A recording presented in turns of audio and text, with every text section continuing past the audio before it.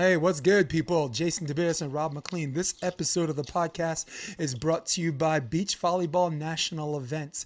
Come play with us.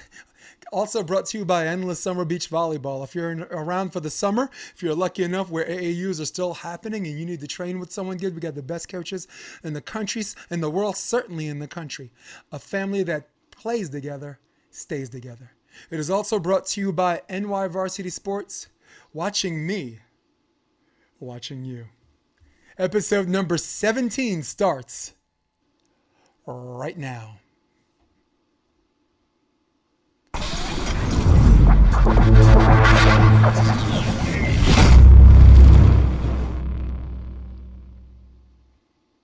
What's good, Rob? We're back. And we're back just like last week, just like the week before that, and just like the week before that, because we got to give the people, I give the people what they want. It.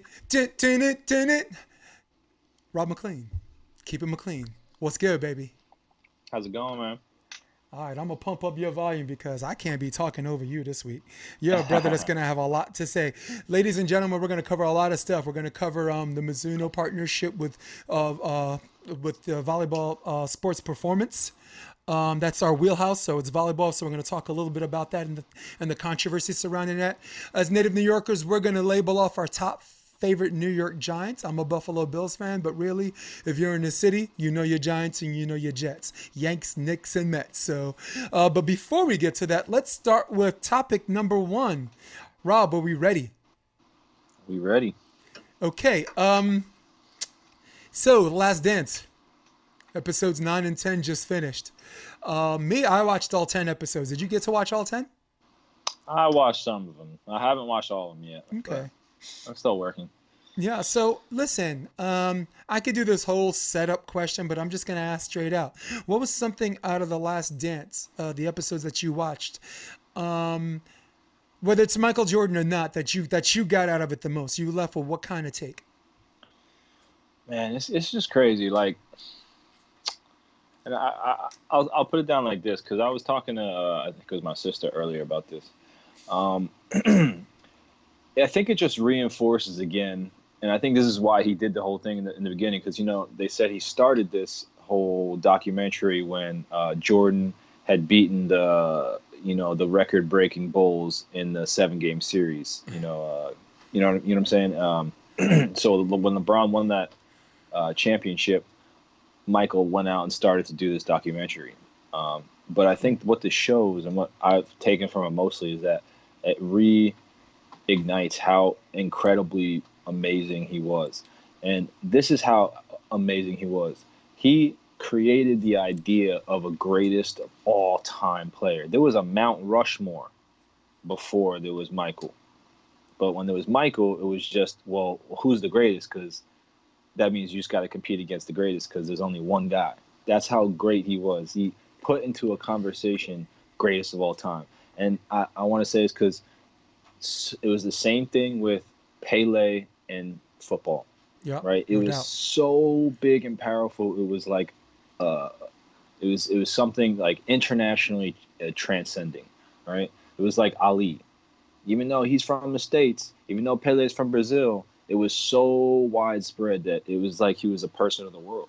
Right. Yeah, transcended internationally. Yep. Exactly. It is not like he was Team USA. It was the dream team. You know what I mean? It's just so much more.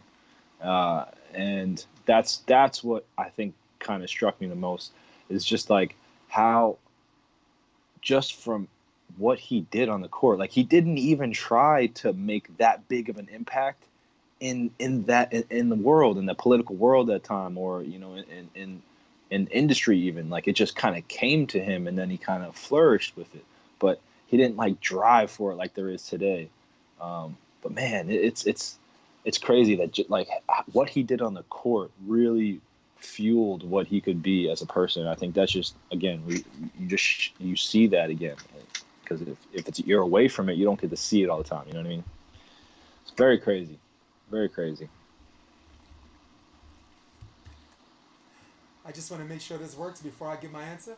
How you doing, Rob? Yeah. Yeah. Ha ha. There we go. To quote a Big Daddy Kane song, "Hey yo, the microphone's mine." That was a Big Daddy Kane song when he had all of it. He had his dancers, he had the DJ, he had his little brother, Little Daddy Shane on it. It's called "The Microphone's Mine," and now, Rob, the microphone's mine. What did I get out of this whole thing in The Last Dance? Like I said last week, I can't be your Superman. I can't be your Superman. Can't be your Superman. Your Superman. Your Superman. Michael Jordan. This whole be like Mike thing, it gets lost. The message of being like Mike. People kind of have their own definition of that. My definition, based on this documentary, being like Mike, is to take something that you like to do and you go for it. You be the absolute best, hands down. You take care of controllables. You can't say you're better than Kareem or whatever because you're not playing against him. You can't say you're better than Russell because that's a different timeline. All Michael Jordan could do was take care of the people that he thinks might be compared better than him. Larry Bird, Magic Johnson, Isaiah Thomas, Charles Barkley, Patrick Ewing, Clyde Drexler, Karl Malone, Stockton. All of these people he played in the finals. All of these people that he beat in the finals with 6 MVPs. And the road to the finals, Rob, nobody said it was easy.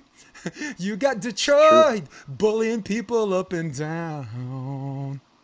And then there's a New York Knicks.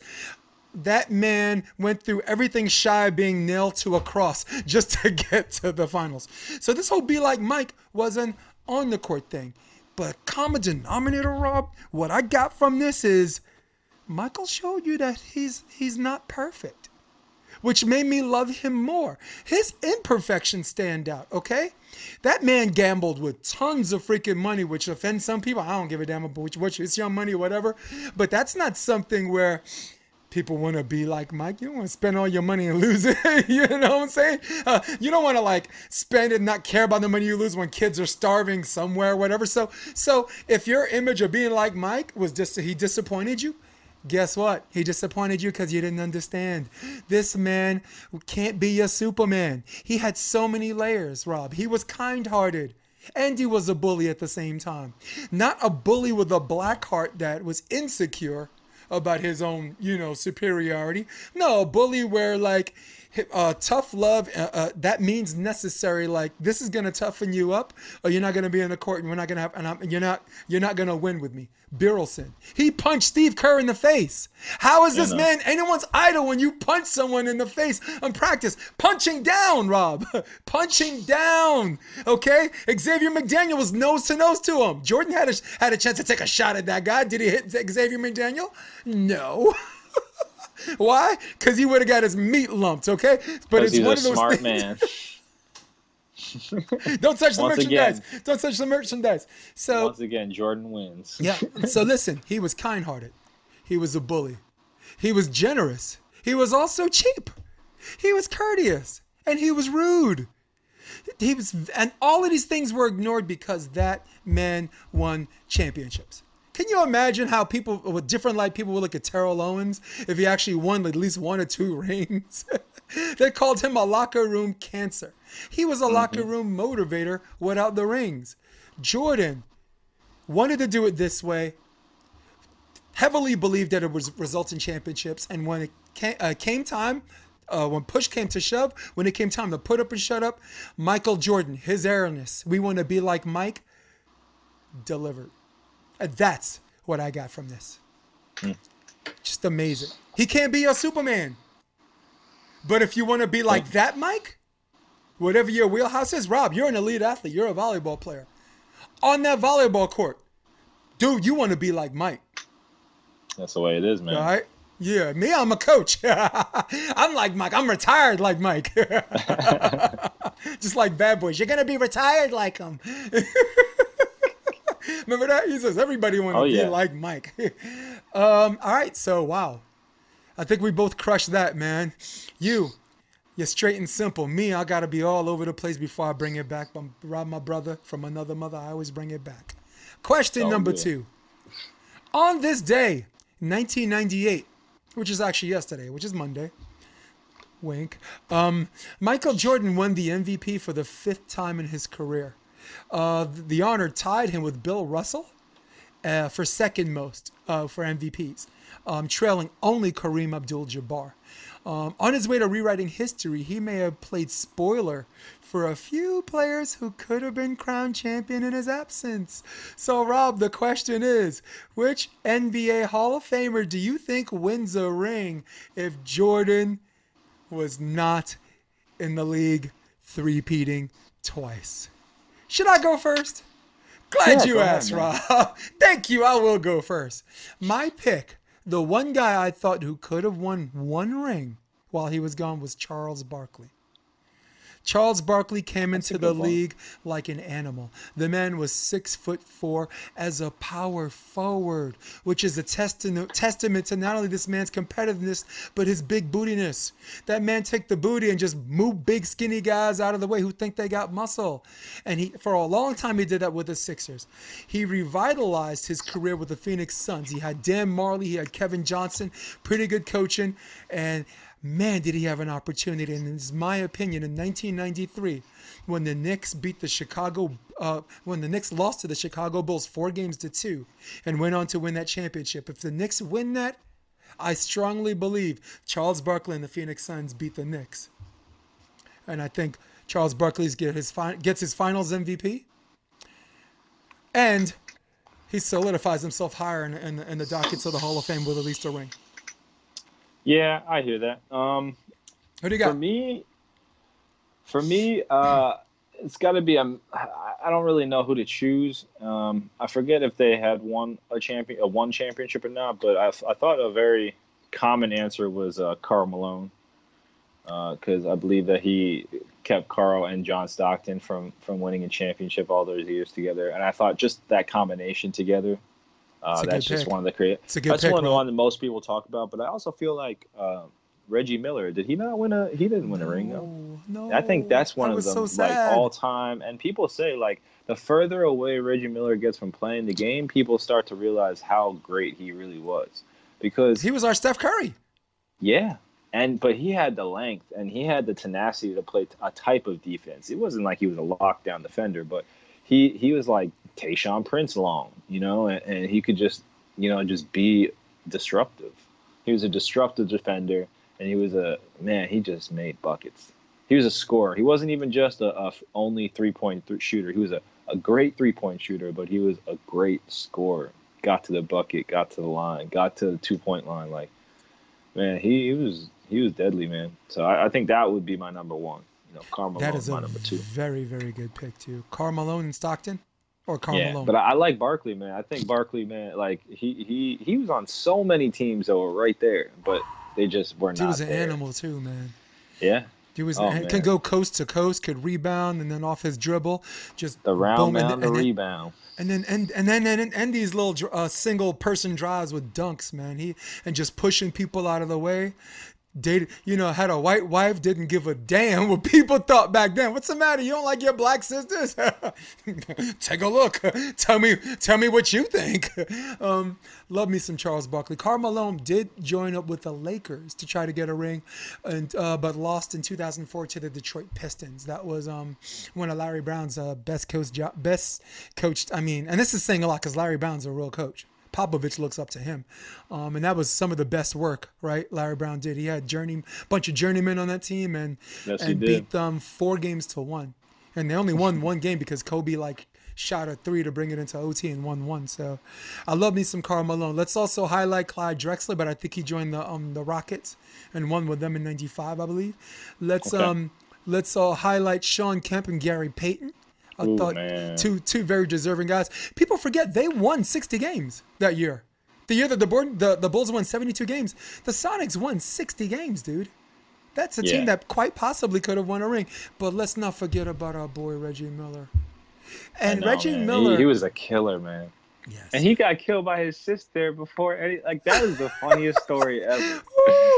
Sister used to make him go cry, right? Cheryl Miller. Yes. She still says that he's the second best in the family. She scored 100 points in high school. He said 100 points. I think he said that too. Yeah, because she just beats him up on the court. She beats him Dude, still. yes. Yeah. So it's just kind of crazy because yeah, that what a talented family. That's gonna What a happen with me talented and my family. girl in beach volleyball too, man. She right there. I'm gonna get beat all the time. I'm gonna get beat up by this skinny girl with abs. You watch. You Well, watch, don't let Rob. it happen now. Don't let it happen. It might kill me to win. I don't know if I'm ready to die. Maybe I just live and give her that L. Take that, Yeah, give it's not a her bad L to take that. take. No, it ain't. No, it ain't. I like that. But the thing, before we leave to the next topic, some about Reggie Miller. He also reminds us that the Bulls' double three-peat was not a dominant one. 7 games. Reggie Miller took him to 7 games. Everybody talks about 6 games. Oh, Michael's 6-0 and all these finals appearances. Every time he went to a finals, he won. But listen, you have X And amount of never years. took it to the seventh. Yes, and never took it to the But seventh. took to the seventh within the playoffs, and that's what you're Yes, talking about. and Is that's what that I'm the talking road about. to the finals was difficult. It wasn't like a first round, 2016 Detroit Pistons, Yes, or like and it's not. second round, Yeah, or the East is not tough until the third game, and or the third series. it's not like the East is more talented than the West. They were just top heavy, man. Every time Jordan's in the playoffs, he's like, "All right, show me the video in Detroit. Show me the video in New York. Show me the video in Indiana." These, and then Orlando when Shaq was with Orlando and Penny Hardaway, they came up too. But that was no easy path to the finals. And man, you know who thanks Jordan for disappearing for 2 years? Hakeem Olajuwon. Right. But Somehow that team just got ridiculously unbeatable. if the Oh, Knicks Jordan's listen not as there. Knicks fans, if they were gonna win 194 was it. It was game 6. It was John Stark's game 6. He could have dished to Ewing, and Ewing could have did a little finger roll to tie the game, or you go for it all. You go for the 3 and you win it all. He went for the 3 and he missed. And then game 7, he proceeded to miss 17 of 18 3-pointers. And that's the curse, Rob. It's the only thing anyone's ever going to remember. And that's a shame because that was a really good team, man. That was a really good team as well. Yeah. All right, Rob, you chew on that literally and figuratively, okay? While I roll off the next question. And I see you back there, Miranda. Question number 3. Phil Jackson, the Zen master. Every time this man shows up to a franchise, it seems like immediate success follows. So my question is, and this one you get to go first. Out of the Bulls' double three-peat, does Phil Jackson win any of those rings with the Bulls without Jordan? Like saying if Jordan got hurt, let's say, or are you saying like he got traded? Let's say Jordan retires after 93 and stays retired. That's one scenario. My second Okay. scenario is, let's say after they beat the Lakers in 91. No, not after. Let's say Jordan got hurt before that finals with Right. Magic and the Lakers. Does Phil win a ring any of those 6 times without Jordan?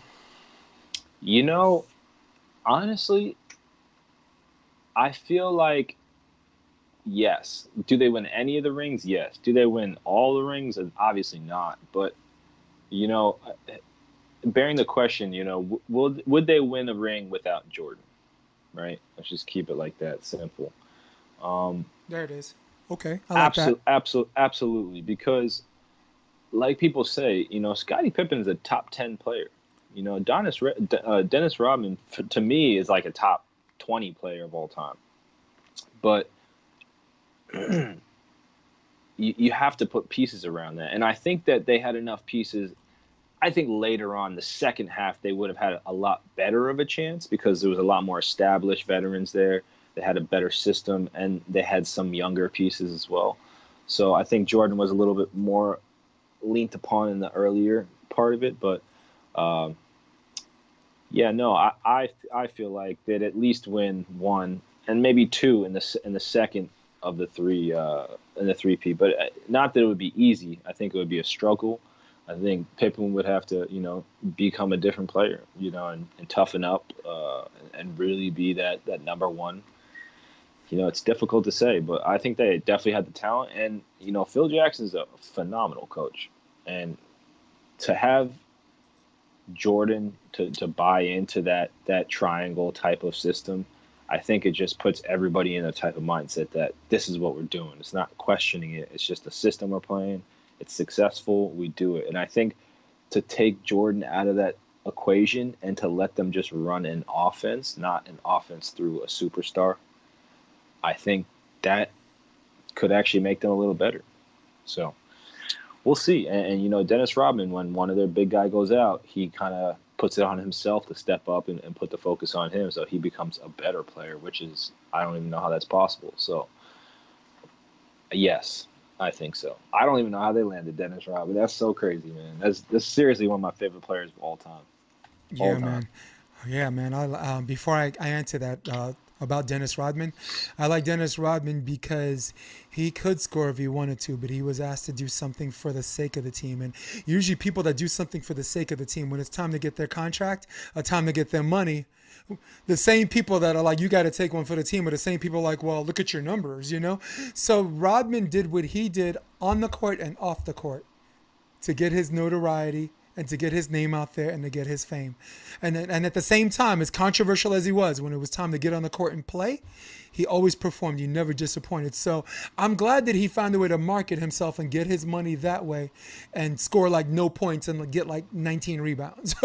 You know, so because we know the championship teams, they need those too. They need those too, right? Like if you remember before Rodman came along, it was Horace Grant. When the Rockets won, it was Otis Thorpe. So every championship team had kind of an Iron Man like that. Ben Wallace for Detroit when him and Rasheed won in 2004. So every team has that kind of that person that does the dirty work that doesn't show up on the stat book. Yeah. All right. So for Phil Jackson, I asked a friend of mine, I said, how many championship rings do you think Phil has? And my friend's like, I don't need to think. I know he has 11 rings, right? And I did the Donald Trump thing. I said, wrong, wrong. Phil Jackson has, to my knowledge, has 13 rings. I was going to say 14. He won. People forget. He won twice. As an assistant, right? As a player. 1970 and 1973, he won 2 rings with the New York Knicks. 1970 champs and 1973 champs. For us fans who remember the last time the Knicks played, yes, Phil was your man back then, and guess what? Phil, on the face of basketball, is still to this day your man right now. Phil, could he have beaten Magic Johnson and the Lakers with Scottie Pippen and without Jordan? I think so, because I think that because Jordan got MVP, it was Scottie Pippen that played 3 positions on defense and held Magic Johnson to a standstill, even though Johnson did scorch him for 43 points on one of those. You win 4 games to 1 or 4 games to 2. Without Jordan, you're probably winning 4 games to 3 or 4 games to 2, okay? I think they have a shot at beating the Trailblazers. I don't think they beat the Knicks without Jordan in 93. So I don't even think they get to the finals without Jordan in 93. 94, 95. 95, even with Jordan, they didn't make it because the Orlando Magic eliminated them. 96, I think they beat the Sonics, maybe they lose. To answer your question, I co-sign with you. Is he winning 6 rings without Jordan? Absolutely not. Is he winning at least 1? Absolutely. And the question is the gray area between 1 and 6. I would say 1 to 2 rings. And I say yes. Because everywhere that man goes, success follows. And everybody's like, oh, Shaq and Kobe didn't need Phil. And I'm like, you know what? Shaq and Kobe had a coach before Phil. Didn't win with him. Jordan had a coach before Phil, Doug Collins, who gave Jordan the ball. And they were close. I mean, but they didn't win. Imagine you have a stop and pop game with Dennis Rodman and Scottie Pippen in a triangle offense. I mean, that's gross. It's ridiculous. It's ridiculous. Man, that's ridiculous. Do we even? I guess we stop there. Yeah. I guess we stop there, dude. Good, we're doing good, man. Okay, topic number 3. The Chicago Bulls. We're gonna finish with Last Dance. Had a 72-10 record, which was the best win-loss record in the history of the NBA at the time. That has since gotten broken with 73 wins by the Golden State Warriors before Kevin Durant came along. So now the question is, Kevin Durant and the 2018 or 2019 team, with the Golden State Warriors. That's their prime. The Chicago Bulls, 72 wins. They replaced Horace Grant with a Dennis Rodman. They replaced Paxson with a Steve Kerr. All of these we consider upgrades. A much more mature Scottie Pippen. Ain't got to worry about no migraines. The question is, who wins between the 1996 Bulls and the 2018 Warriors? Yeah, that's tough. I mean, man, to be honest, I think it's just like a who wins from that generation and who wins in this generation. And freaking hate you. Yeah. And go ahead, Eminem. It just happens to be, like the difference in reffing. Honestly, I think it would be a fair game if they played back then, and then if the Bulls played now, because neither of them know how to play in each other's era. So I think with the advantages of their era, like the Bulls being able to, be a little bit more touchy because that was their era, but they probably are not going to be ready for, 30 footers from Steph Curry. I don't see the Bulls putting up 130 points for 7 games in a series. That's always been Golden State's ticket. It's not been they've been a great defensive team as well, and they became a great defensive team through their offense. The scare of another team having to really defend hard, but 130 points a game. The Bulls were not doing 130 points a game every single series. You know what I mean? So maybe they locked them down for, a couple games, but it's the same thing LeBron had to go through. I don't know. So I think it's really close, but then again, I still have to go with the Bulls because they are the greatest franchise greatest franchise in the toughest period, toughest testing time in NBA history. Because you can go Boston Celtics with Bill Russell and the 15 championships. I think it was just a different time. Just like Wilt Chamberlain's numbers against the period of that time. Wilt would have been still one of the best of all time. I think he would have been better even in this time because he would have been able to prove himself against somebody his size. But Jordan, best franchise in the toughest time. Absolutely the greatest. It's a tough matchup for me because in order to do this timeline thing where we do a time warp and put them together, Steve Kerr would have to coach against himself. Steve Kerr, the head coach of the Golden State Warriors, would have to be like, I know that guy. We got him locked down. So first of all, you got to bench Steve Kerr. All right, Steve Kerr just got to stay on the bench because we can't have that. I would normally do a timeline thing. I would say in this day and age where you can get called for a foul, if I ran by you too fast, the wind would make the ref blow the whistle. Back then, let's start with the easy part. In the 90s, it's the Bulls, 4-2, and I think Golden State only gets 1 game because Durant catches fire and it's hard to shoot. It's hard to defend against someone who's shooting that far at the height at a 6'11" height with a 7'6" wingspan. All right, Rodman's one of the best ground game rebounders and defenders, man. But you got to have someone to put a hand up on him. But with that being said, there is a lot of physicality they can get away with when he doesn't have the ball. They can stick to him like glue and not get called for a foul. Steph Curry, I know he's been in the weight room a little bit, but he would have gotten that time era, he would have gotten his, but he would have gotten roughed up.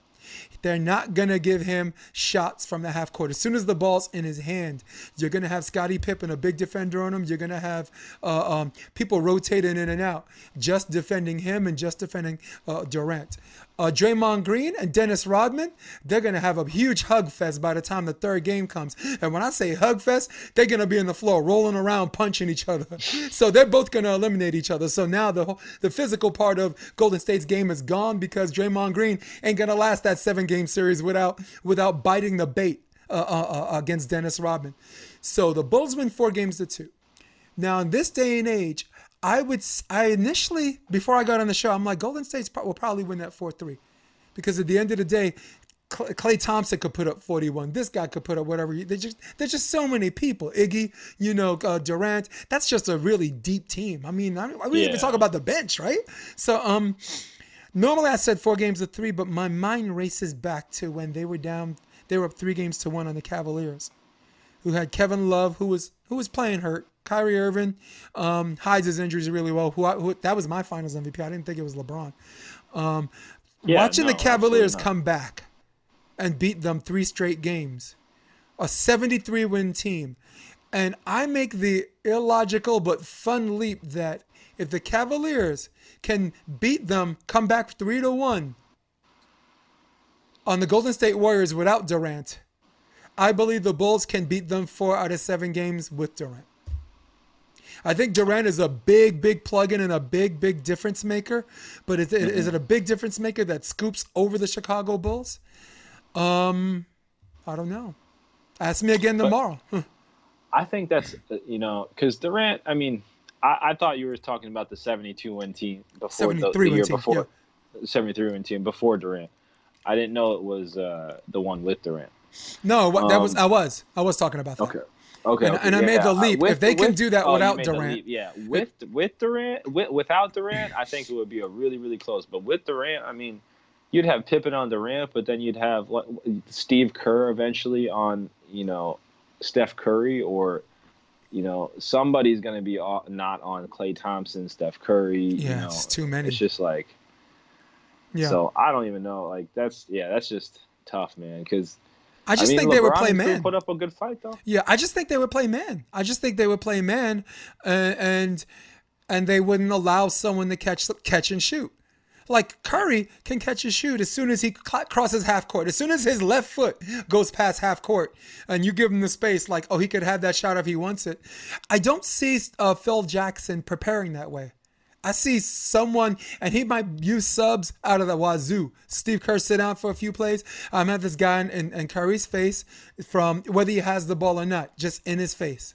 So, and I think that's why. Do you remember the game, the Cavaliers, when what's his name, held on to the ball at the end because he thought they were up instead of the game being tied? What was his name? Oh, JR, man. Yeah. J.R. Smith. Yes. Oh man, that kind of game, man. LeBron made manageable. That game one they made manageable, and I do see the Bulls doing a little bit more. Lastly, before we leave the Bulls, and before we go, anything you want to say about this Last Dance thing? Before we go to the next subject? No, I just thought it was great, man. I mean, I want to probably rewatch it from top to bottom because I kind of watched it pretty spotty, like there and back. But I mean, I really liked the Krause thing. I really didn't, not that I didn't know that much about it, but I didn't know how deep it went from the very beginning. Like, he got there and started to try to change things, which is crazy, I think me watching the series, lastly, because everybody uses this as proof. Oh, see, Jordan's the GOAT, not LeBron. Jordan's the GOAT, not LeBron. And most of the people do agree that Jordan's the GOAT, but I don't it's disingenuous to make everything about LeBron every time they talk about Jordan's greatness. Just leave the guy alone. He's still an active player. He's still got probably 3 more years left because of his physical condition. But watching Jordan's nature off the court and watching the tough love, almost hazing in how he motivated his players to play, and how he invented vendettas in his head as a challenge, almost Ronda Rousey style. I call him Rousey, and I call LeBron Amanda Nunez. Not at level, but as far as mental approach. And the more I saw this series, the more I appreciated LeBron. I wanted to be more like LeBron instead of like Mike. LeBron is an ambassador to the sport, on and off the court. The man always tries to do the right thing. There's some battles he got to sit out. The whole China thing, he sat out. Whatever.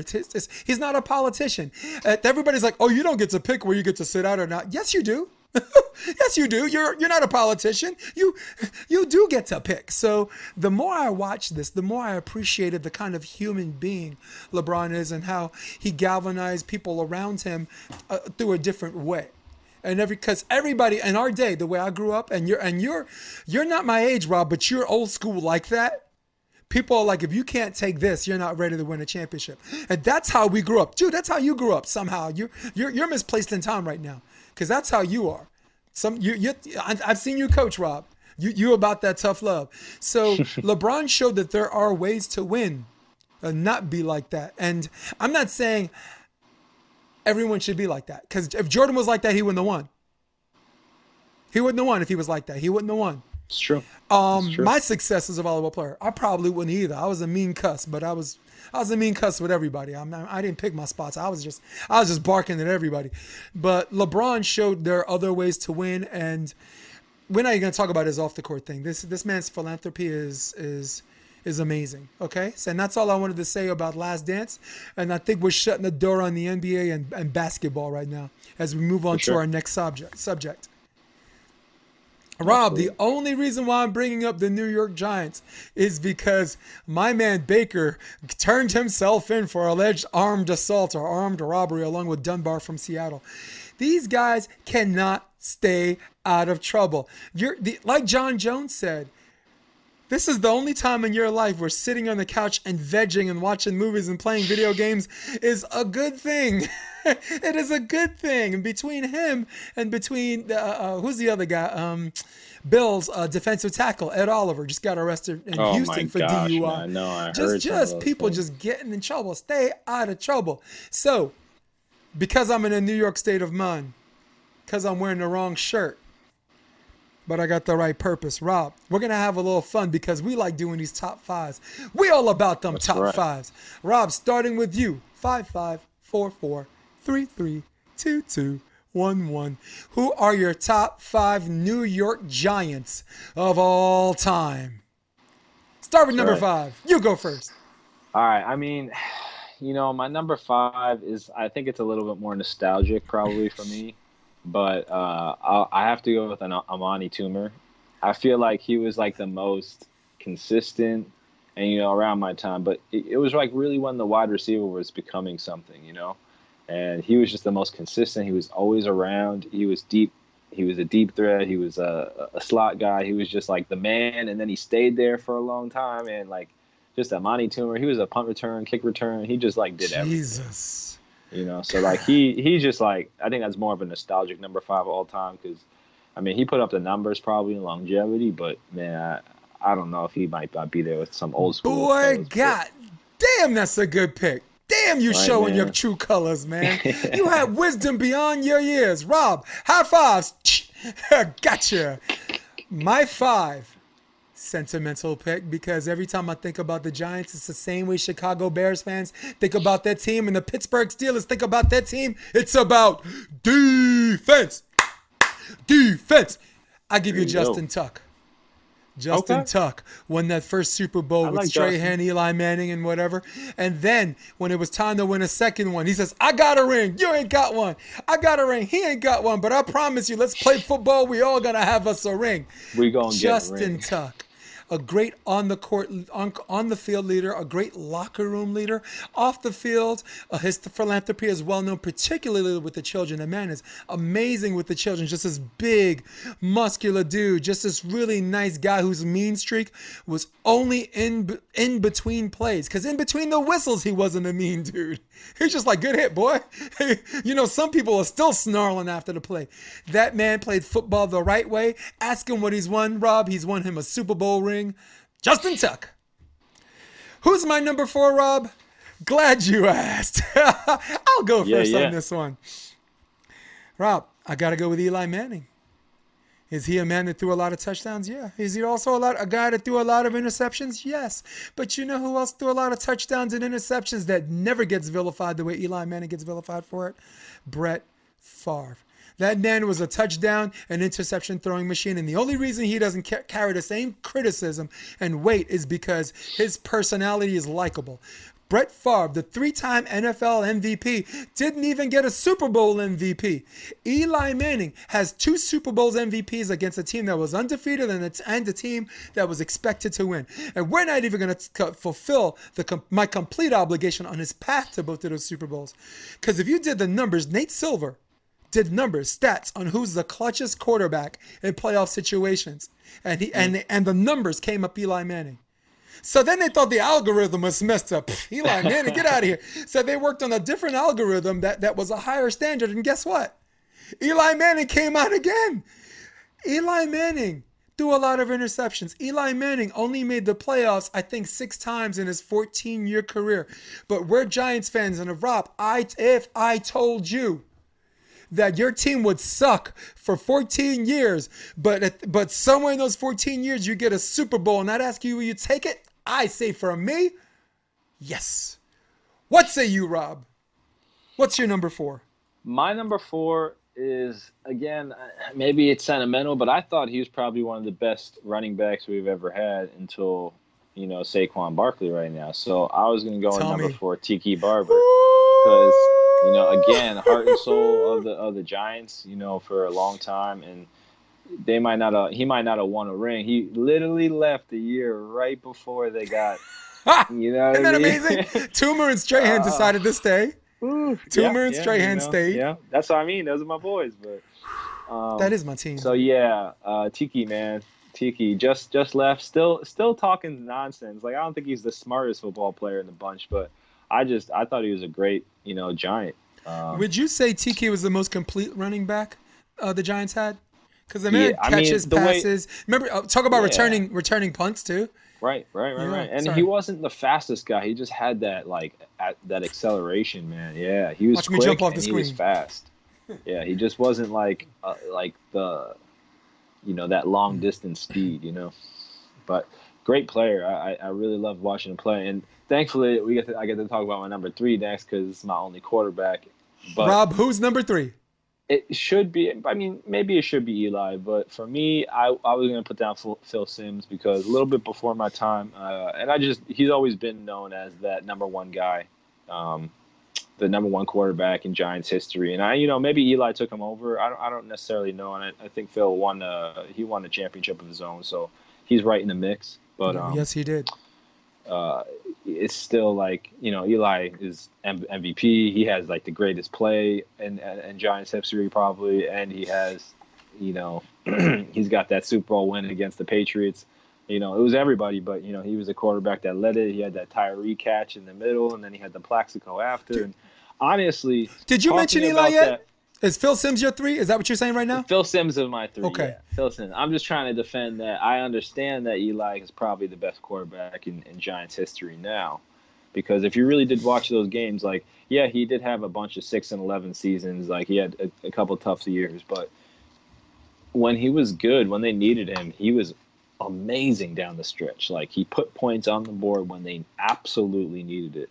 And it wasn't he's the best guy. It's just it's just going to happen. I don't know what it was. It was just going to happen. It was just a special thing for maybe 6 or 7 years.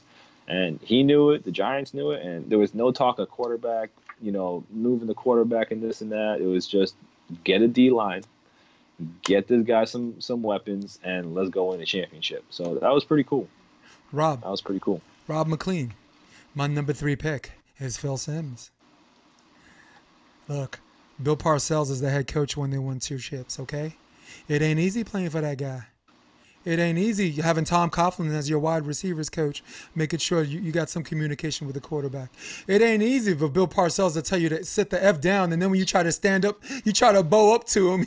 He bows up back to you, and then you just sit down. It's hard for someone as competitive and as Phil Simms to bow to puppy dog to the big dog and still find a way to perform out there. Because some people, that get some out of their game, and maybe just Bill Parcells was pushing the right buttons. He got the most out of Phil Simms, and ask him what they won, Rob. Dude, got a Super Bowl victory over the Denver Broncos, 39-20. But moreover, he got Super Bowl MVP. He was 23 of 25 in that Super Bowl victory. That is all we need to know about Phil Simms. Rob, me and you could throw a ball back and forth 25 times. And maybe we drop 2 of them. Maybe we drop more than 2. You and me. No shoulder pads. No helmets. Nobody ready to ding you in the head if you catch it. This man was 23 of 25. That is an attribute to very, very good receivers like Stephon, the touchdown maker Baker, Ingram, Mark Ingram. Let's not forget him, the real Mark Ingram. That was a wide receiver. Bavaro. Mark Bavaro, tight end.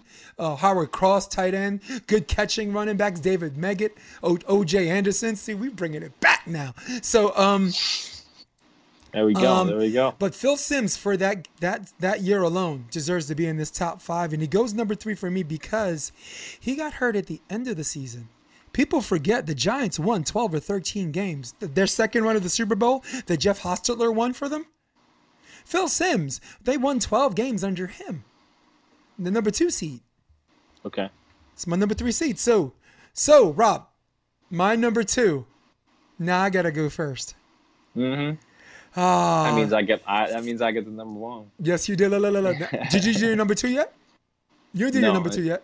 No, you do 2 and 1 together. All right, so check it out. See this smile?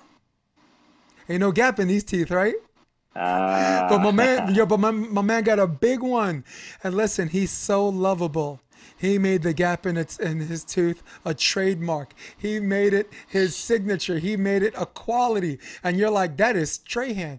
Michael Strahan, league leader in sacks, sacked Brett Favre to break the record. Brett Favre he kind of more fell down and said, here, take the sack, buddy. And everybody thought Brett Favre gave him the sack, but no, Brett Favre just preferred not to get hit.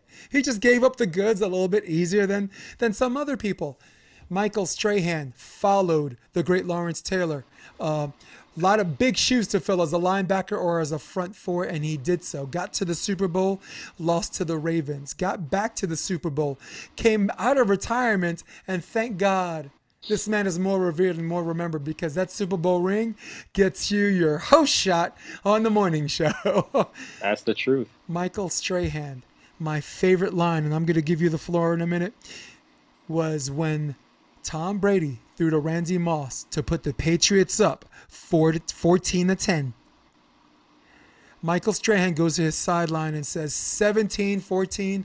Say it with me. 17-14, believe it, and we'll be Super Bowl champions.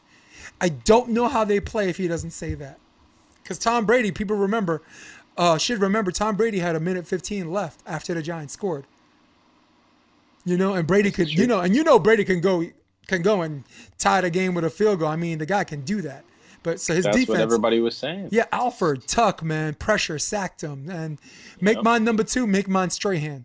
Floor's yours. Absolutely. Yeah, well, I mean, you stole my pick. I actually almost forgot him, to be honest. I am an improv. I am an improv. Yeah, I just got to be honest. And, I had to be like, I was like, I know I'm forgetting somebody, and then another person, just because, you picked my number 2, we picked the same number 2 because I think it's the right number 2. I think Jeremy Shockey should probably also be on this list. I mean, I feel like if he was on the Giants for a little longer, it would be a definite, he's in my top 10 probably, but yeah, Jeremy Shockey's right up there too. But yeah, Michael Strahan, man, I mean, he was just the heart and soul, like Tiki Barber right before. I think they were like, right there together. And then Tiki kind of bowed. What a bunch of great role models, dude. Exactly. They really, I mean, look at Michael on the Good Morning America. It's crazy. Like he's still that same dude. He was that dude when he was on the field bashing heads with other guys. Like that's how crazy that is, man. And that's why he was beloved, because he was this charismatic, personality and, the most misogynistic, hyper masculine kind of society area kind of mindset. So great to see, kept an open mind and fantastic player. And I think it's crazy how great he did in his last season, that it almost made him just like, Warren Sapp or some of the other great defensive linemen that ended their career maybe on a high, or in the best time of their career, yep. Physically. And, Strahan had a couple more years for sure, but he ended it on a Super Bowl ring, and he had maybe not that many productive years, maybe 2 or 3 years before, but that year, man, oof. The Giants should thank him. Do they win the Super Bowl that year without Strahan? Absolutely not. Absolutely not. Not even close. I mean, because it was the D-line. Nobody knew Justin Tuck. Nobody knew Alford. O.C. Umenyiora. Yeah. Nobody knew. Akinoa. I know what you're talking about. Yeah. Aquinrado. No, stop it. Trying to think about. Matthias Akinoa, something like that. Yeah. Yeah. it's just crazy, man. Like all these no-name guys, and then Super Bowl champions. Yeah, no It's doubt, crazy. dude. Yeah, hey, All right, listen, yeah. you hold the Patriots to 14 points. Yeah, you just Yeah, yep, it's the defense. You working. Who's with number Randy one? Moss. Who's number one? I might not even. Maybe you just take us both home with number one. Everybody knows who number one is. If you don't know who number one is, then you're probably not a very good football fan, honestly. Never mind Giants. Yeah, because some people don't even know that Lawrence Taylor was on the Giants. Some people just know Lawrence Taylor. You know what I mean? And that's okay. That's Lawrence Taylor, linebacker. I get it. But it's like sometimes I know of the player, maybe not the team they play on. Maybe like I don't know what professional team Pele played on. But I know Pele played for Brazil or something. You know what I mean? So in a sense, I get it. But yeah, Lawrence Taylor played for the Giants. Greatest pick the Giants ever had. Greatest player from the second he stepped on the field until the second that he left the field that the Giants ever had. Redefined the game. Probably, if he wasn't as good as he was in the beginning, probably would have been even better at the end because he affected the league so drastically that the league was forced to change. It wasn't over a period of time. It was like immediately. Everybody drafted players to be exactly like Lawrence Taylor, and everybody drafted players to stop players like Lawrence Taylor. That was it for a long time. Yeah. And so that's just, I mean, he's one of the greatest players in NFL history, let alone Giants history. Like, he's the greatest linebacker of all time. Easily. And that's known. That's a known fact. That's not even like me saying it. That's undisputable. That's undisputable. Yeah. Anybody, I don't even think I'm interested in talking about football with anyone that even puts anyone in the same sentence. There are some honorable mentions, but all of those honorable mentions are their measuring stick in which they compare themselves is Lawrence Taylor. Lawrence Taylor is the measuring stick in which all they're compared. They're not the measuring stick. So if they're honorable mentions, in the classic sense of the word, that's all they are. They're not the best linebacker. He's possibly a top 3 best football player of all time in any position. Nobody geared their game around. You gear your game around how you're going to stop this wide receiver. You gear you around how they're going to, stop this running back in their blocking schemes. You gear around, Darrelle Revis, so he has one side of the field. Nobody gears their whole freaking offense and defense and special teams about what this man's going to do and the amount of time he's going to do it. Left tackle has big contracts. Left tackle would not have big money contracts if it wasn't for Lawrence Taylor. That man put Joe Theismann out. He's concussed and laid out Joe Montana multiple times. He's retired more people than Social Security. We're talking about Lawrence Taylor. The second most paid player post Lawrence Taylor was the left tackle. We know people like Jumbo Elliott and Peters from Philadelphia because of Lawrence Taylor. Yeah. And I'm going to stop right there because I ain't even trying to tidal wave over all of the eloquent and beautiful points that you made about arguably the top 5 best player in the history of professional football. Never mind linebacker Lawrence Taylor. Yeah, greatness. Got my football on thanks to you.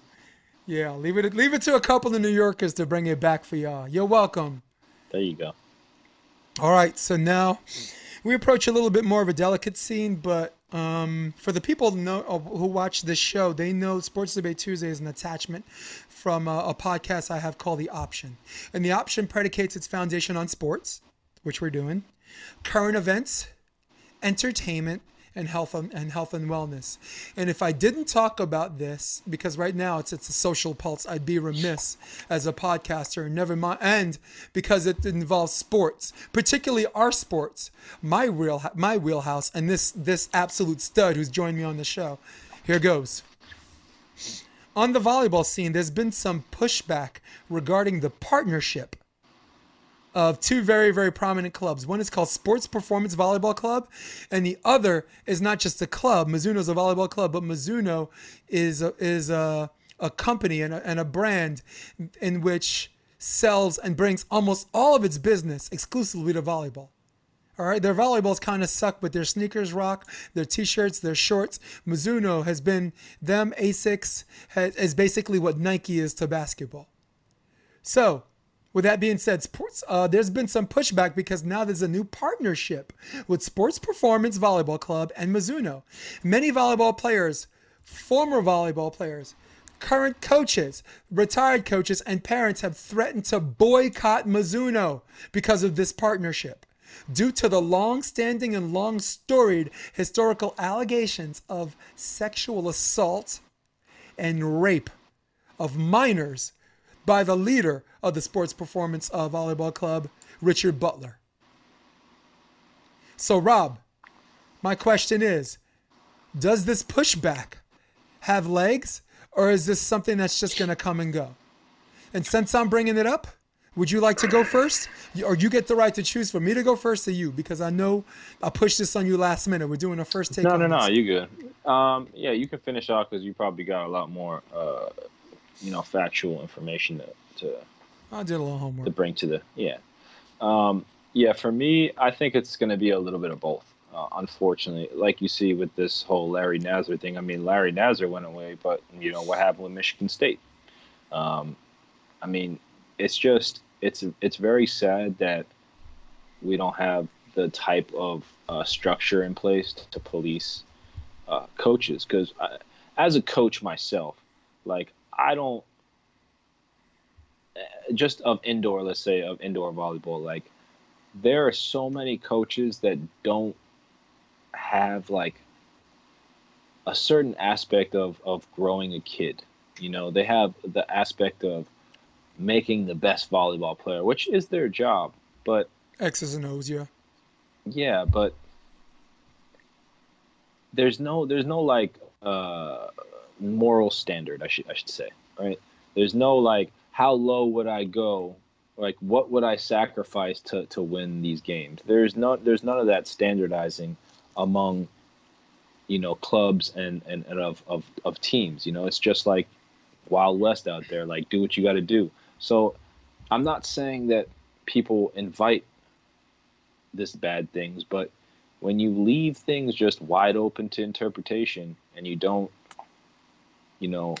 keep at least a little bit of a leash, bad things tend to happen. I mean, gymnastics has been some of the least policed and just widest, like send your kids to this camp and they'll come back 6 months later and just, parents come all the time, but their kids are always in a situation where they can be manipulated. And what I'm trying to say is it's just unfortunate, where I think that, especially looking at how much time you can spend with your own kids and, sacrificing a little bit more of work and travel and seeing if you can work from home as opposed to working. I mean, just that travel there and back to work is the 6 hours you can spend with the kid instead of paying for them to go to a place, if you even have the money to pay for it. So it's like we just have to rethink how we're approaching putting kids into professional atmospheres, because that's what it is nowadays. Junior sports is a professional atmosphere. I mean, it's called amateur athletic union, but we know it's a professional setting. I agree. It's a professional setting, and these coaches can teach kids professional things, but that's like an adult course. You don't have to teach them that. And once you start muddling that line, there's a lot of things that people think kids should know, and maybe it's not a mainstream ideal. So that's what I'm saying. It's just a very thin line that you can break so easily, and I don't think we're doing the right things structurally to not even police it, just to make people feel safe that they can report it if it happens, right? Like, there's no person you can call. There's no number where you're like, hey, anybody in this gym, if you ever have anything you need to say to somebody that's not your family and you need help and just information or anything, call this number. You know what I mean? So I think if we hear that there's any type of allegations, boom, right away. This has got to be wide sweeping, more than safe sport, right? Just more than safe sport. So.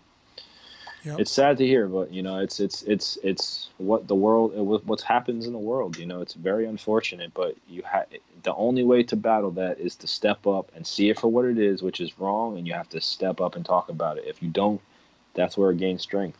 Yeah. So I applaud the people that stood up for their freedoms, their mental freedom of not being in trauma anymore, and hopefully their process to reheal is a lot less, a lot more painless than the way they got their trauma. Yeah. So, Rob, bringing people up to speed on who Richard Butler is. Richard Butler is the U.S. volleyball coach for sports performance. Basically, the U.S. Juniors team. He has involvement with the adults and the junior national team. So basically, from the 80s all the way up to this point, he has been the influential person as far as girls getting scholarships, and really in a very, I don't like to use the word Epstein way or Harvey Weinstein way, controls your future as far as doing things his way. He has a vision for you, and if you listen to him, you're gonna go far. And before I say what I got to say, the man he maintains his innocence to these allegations, even though the innocence his claim is just ridiculous. First, he said sex never happened, and then he walks back his comments. It says he denies sex ever happened, but then he said it did happen, but 3 of the girls were consensual because they were 18 years old. Which to you and me is still inexcusable, because you're still in a position of power where you control. Like if I'm someone's boss, right? Or like if someone's 23 and I'm 50 this year, if I'm your boss, you're an adult. You're consenting, but not really. And we just talked about Weinstein. They're consenting adults, but not really. It's on its best legs, it's highly inappropriate, and on its worst legs, it's probably rape. Dude, it's probably rape. But so why, far, like, so far, why? I did research this afternoon, and I only know about 6 cases. 6. There's more. I'm only talking about 6 people I know about that I did some reading up and research. Please, Rob. Sorry. But no, I gotta say, like, statute of limitations is almost a way to, like, it has to be if you have something done to you before age 21 or age 30, statute of limitations should not, there's got to be like a way to traverse that, because it shouldn't be because you waited too long to report a certain crime that, I feel like in a place where you have emotional trauma, there should totally be a way to be able to circumvent that, because if it's from the day of the event that it happened to 6 years or 10 years or 20 years past that time, why does it matter how long it takes if it's a crime? I mean, I get that you can't just pull it up from anywhere, but they have legitimate evidence, and the reason why they didn't do it over a certain amount of time, like I'm not saying 50 years, but 20 years later, you're like, hey, this is what happened. Like, try them. Maybe at least have like there has to be an extension. Hearing. There has to be an extension. Because if someone is a sexual offender and they're not on the sexual offenders list, then what is the list even really? Because it's not. Well, if there's no conviction, then he's not going to be on the list. There was no conviction. Of course. Because, like you said, because of what you're originally talking about. You're talking about statute of limitations. Yeah, but that's the only reason. So what I'm saying is, if he actually did it, if he didn't, okay. But if he did, that's the list is for the people that do those things. And I'm not even hating against those people in a sense. Like I'm never saying anybody should do it, but that's those people's choices. Like, there's a lot of terrible things in this world, and people choose to do those things. So that's their thing. But you brought up something very important though in the beginning of this. That before I drive us both too far, because I do that sometimes, and I'm sorry. I apologize. In the beginning, you were talking about if people know stuff, and if other coaches like you and me should encourage people to step up and talk to us. And the reason why I don't think it happened with this guy, because his personality, this is if he did it, his personality and his power and the power he wields not just controls other players, it controls people that are around him. So, first of all, I don't even think like 16-year-old girls. That means a lot of them are virgins, and a lot of them are dumb. They're gullible. They don't know what the hell's. They don't even know what happened until after it happened. And you don't see 16-year-olds file sexual assault or rape charges. You just don't hear stories of that. You hear women that knew about it. So there has to be some kind of extension of the statute of limitations because. And I did studies on this, and I did my own research on this. Psychologically, it messes up your head. All of a sudden, you get raped when you're 16. All of a sudden, you're failing science class. And in someone's mind, what does one thing happen to do with the other? As far as someone's psychological growth, probably nothing, but probably everything. Probably everything, Rob. This man maintains his innocence, and he passed 5 polygraph tests. But polygraph tests, the reason why they're not admissible, because if somebody's sick, they don't believe that they sexually assault someone, it's not going to come up on a polygraph test. Mike Tyson, still alleges, says he didn't rape that girl. And it's either one or two things. Either he did and doesn't believe he did, or he's innocent. So the reason why I'm hawing about this is because if you have 6 cases that we know of, it's important to not just have it in the news for one cycle and because our sport's not that important or because those kids aren't that important, they just let it go. They're just like, okay, we took it as far as we could go. Oh man, this guy's is suing us now because for slander and this and that. So now this guy's aggressively coming after people, which I think innocent people do. Like if I got accused of rape, I'm coming after you until you apologize publicly because of the serious charge it is, ramifications. Right, Rob, we live in a society where you're guilty until proven innocent. But what is the one charge you are not guilty until proven innocent? Rape. Rape in the court of public opinion, which somehow seeps into the court and taints juries. You have to find a way to prove you didn't do it, which is impossible. Okay, so it is serious on both ends. It is serious to accuse someone because you ruin their reputation one way. If they didn't do it. And if they're found not guilty, people still look at him like, oh, that was the guy that was in court for whatever. And he didn't, and you ruin it for people who are brave enough to come forward. I just watched a video. This woman is 50 this year and her husband tried to touch her and she still jumps.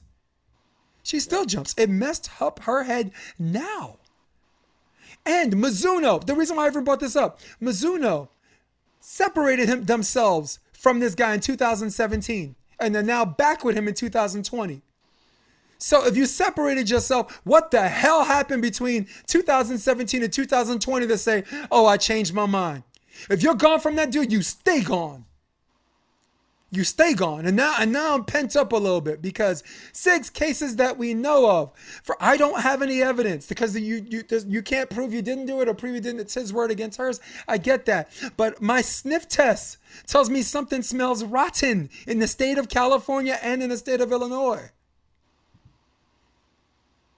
This will not be ignored. If he didn't do it, that's fine. If he did do it, his behind should be in jail. But something we should not do, Rob McLean, is just have this go through one news cycle. This has got to be addressed sooner than later. No, right now. I mean, hopefully, people understand. I mean, the article literally just came out, I think, today or yesterday. But I'd love to have him on the show. I would love to have that guy on the show. I would love to see his side of the story. I would love to hear what he got to say because his wife is like, oh, you guys out there, you don't have the facts and you're doing this. And maybe she's right. Well, she said apparently she's implicated. So, of course, she's got something to say, too. So. Yeah. Yep. We'll have to see about that. Yeah, hit him up. See if we can get him on the show, Jay. Someone. But for now, tell you the truth, until my nose starts smelling chicken parmesan upstairs, which is cooking instead of this shit. And I just said shit. There go my sponsors. Until my sniff test stops smelling this, I'm not doing Mizuno no more, dude.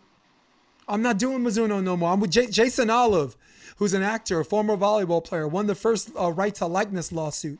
A supermodel, super person brought this to my attention. And I'm sorry, I'm yelling. I'm all, you like, damn, Jay, you're gonna have a stroke. Penta wound up a little bit about this because this is a serious thing. This is because there are gonna be a lot of guys who didn't do it that are gonna have to be drugged through the run because of people who did. I want him on the show. Right now we're averaging. We went from 3,000 views on our show to 15, and now recently we're averaging 21,000 views on our show. Right now we're up to 19.5 last episode. 25,000 is our record. Hey, that's petition power right there. Yes, it is. Rob Sparrow, by the way, on my podcast, 54,000. He shattered through our record with a tank, dude. So let's finish off this way. Try to do a little happy note thing. How?